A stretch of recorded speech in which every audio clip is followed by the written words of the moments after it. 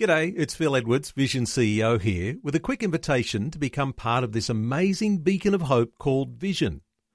Together we can put our love into action to help people of all kinds build or rebuild their lives on the truth of God.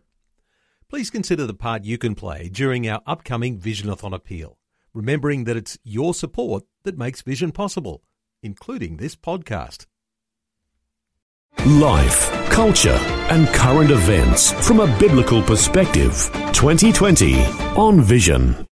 Well, as we do each week on a Thursday, always good to catch up with Charles Newington, National Director of Family Voice Australia, who's coming to us today from Sydney. Hello, Charles. Welcome back. Hi. Morning. Nice to talk to you, Neil. Charles, isn't there a lot of controversial things going on right now? Let's touch on one that is of an international nature, and it involves the Catholic Church and Islam.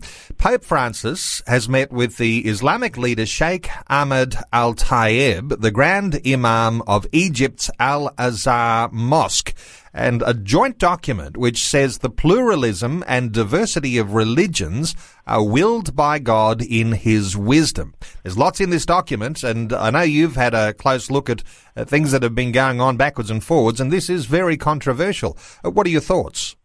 Yes, it's these documents are very, very complex, and you can see from what you've said that the traditionalists and the conservative Catholics find this kind of language deeply troubling, because one of their key spokespeople, Cardinal Mueller, who was formerly the chief of Catholic doctrine in the Vatican, subsequently sacked by the current Pope.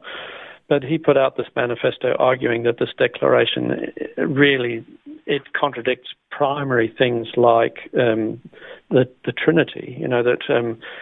How do we come into some kind of a relationship with other religions when there's such fundamental differences in our view of God? And he makes the point that the way in which this conversation is happening, it's putting the deity of Christ and the uniqueness of Christ kind of out of the equation and out of the picture, which Christians can't do that. Christ is so central to our understanding of God and our understanding of our relationship with God. And so lots of Catholics, both in the infrastructure of the church, the hierarchy, and also in the pews, they've been very unsettled by the Pope's actions. And this isn't the first time he's unsettled Catholicism.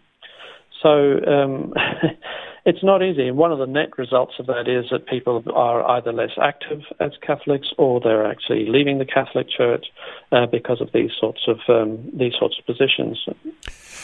Charles, let's put aside for a moment that evangelicals and Catholics sometimes have differences, or those who are, Reformed and Catholic. There's all sorts of different ways that the church is broken down into different groups.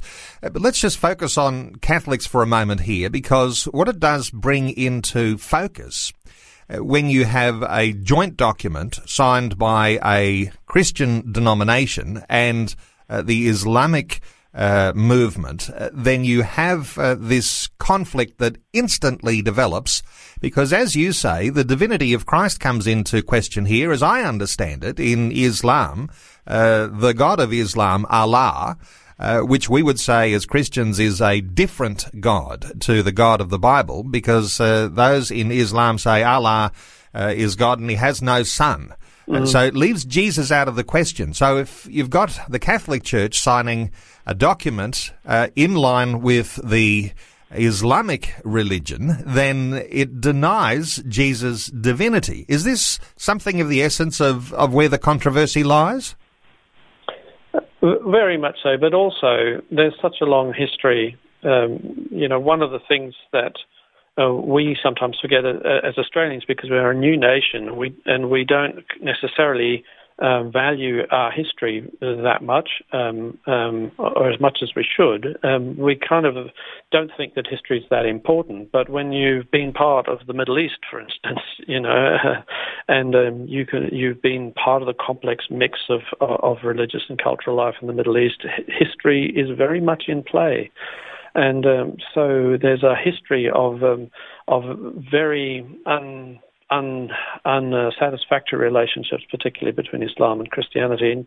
And one of the things that I think about this, however, is that it's showing us how the old classical blocks or religious blocks and ideas, these groupings are kind of going through major transformation, and some people are moving out of a religious bloc. They're becoming non-religious, or they're shifting their religious affiliation in much bigger numbers than used to happen recently. Like, for instance, in Egypt, at the present moment, there's significant numbers of people who have been historically Muslims no longer identifying as Muslims.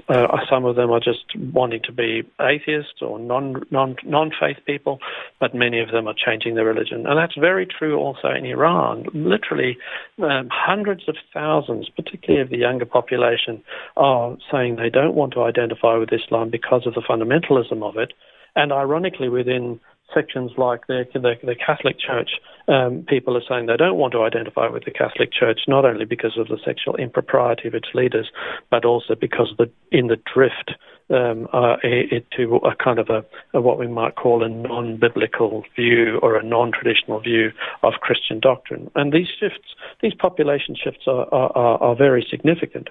So I remember growing up, and we used to talk about the Islamic world as if it was a monolithic block of nations where Muslim majority nations worked together and thought together, and there wasn't much diversity. Well, that is starting to sort of crack and shift, and a lot of that is coming from the fundamentalism in Islam, like ISIS and Al Qaeda and groups like that that have taken Islam beyond the point of tolerance for the average Muslim. And this is happening not just in Islam and Christianity, but these sort of shifts are happening globally. And people are moving out of those historical communities, and they're like, a lot of the people that are in movement today, the migrant movements that are happening in the world today, they're moving out of historical religious blocks into other blocks, like from the Middle East into Europe, where the religious history and the cultural values are so entirely different. And a lot of that movement is because they deliberately want to get away from their historical association. While there are minorities there that want to carry it with them into the new world that they're moving into, but it's just changing the world. And just to finish off with this, it's changing the nature of cities particularly, because we see that these big population movements are regrouping in cities, and we find in these huge cities in Australia like Sydney and Melbourne, we find this cultural mix. It's not just a cultural and ethnic mix, it's a religious mix as well. And they're having to kind of work out how we're going to live together as a nation when we've got such strong religious affiliations living cheek by jowl, and temples going up and mosques going up, and a whole range of Christian denominations trying to either selling or rejuvenating. This is a new environment that is quite a new experience for the world. And it does create opportunities too as Christian believers. But let me just come back to this document here for a few moments, Charles. Yeah. The document is called The Document on Human Fraternity for World Peace and Living Together. And I did take a little opportunity before coming on the air today to have a look through that document. And you know what? It all sounds nice. It's so well worded. It sounds very, very good. It is a declaration of fraternity, of calling for peace between nations, religions and races, in front of a global audience of religious leaders from Christianity, Islam, Judaism and other faiths too. But how we do that and not compromise these things that we hold dear, doctrinal, those issues, as we mentioned, the Trinity and the deity of Christ, it becomes an impossibility to actually stand together on those things. So when you have this sort of human fraternity between religious organizations, where you do want people to work together for the good of humanity, and yet when they start to talk about having the same God, that does create a little bit of an alarm bell ringing in a lot of minds. I agree. I think that the emphasis, I personally say to people that when we look at each other, there's a tendency to see the things that distinguish us from other people, the us and them tendency. We look at them, they're either older than us or younger than us or fatter than us or thinner than us or darker than us or lighter than us. We see all these distinctives and we fail to see the things that unite us, the shared humanity, this fraternity. And in this sectionalized world, in this fragmenting world, there's a real concern that these fragments are going to become very explosive. We can see they already are. And what we don't want is a world that is once again the future of the world being caused by religious tension. So I can understand why people would want to resolve the interfaith relationships.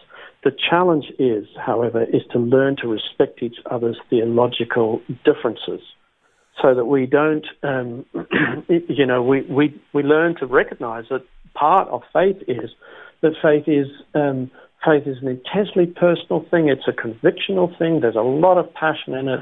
And somehow or other we've got to, in our kind of nation, we've got to permit this diversity genuinely and honestly, and permit people and give people the scope to change their minds about their religious affiliation without creating a national disaster, and landing up in a... Because that's the thing about faith, is faith, the great documents, the UN Declaration of Human Rights talks a lot about this, about the importance of faith and the right that a person has not only to maintain their faith, but to change it.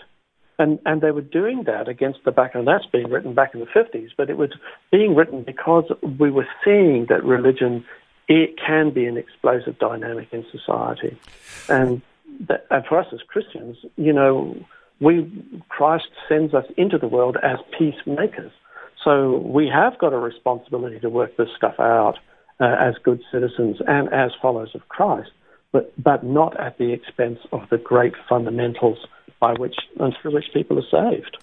And we can't keep talking about this for much longer, but just to mention too that there is, with all of these shifts, this diversity, with the risk of conflict, inter-religious conflict, you have those international world religious leaders talking about ways that they can avoid World War III.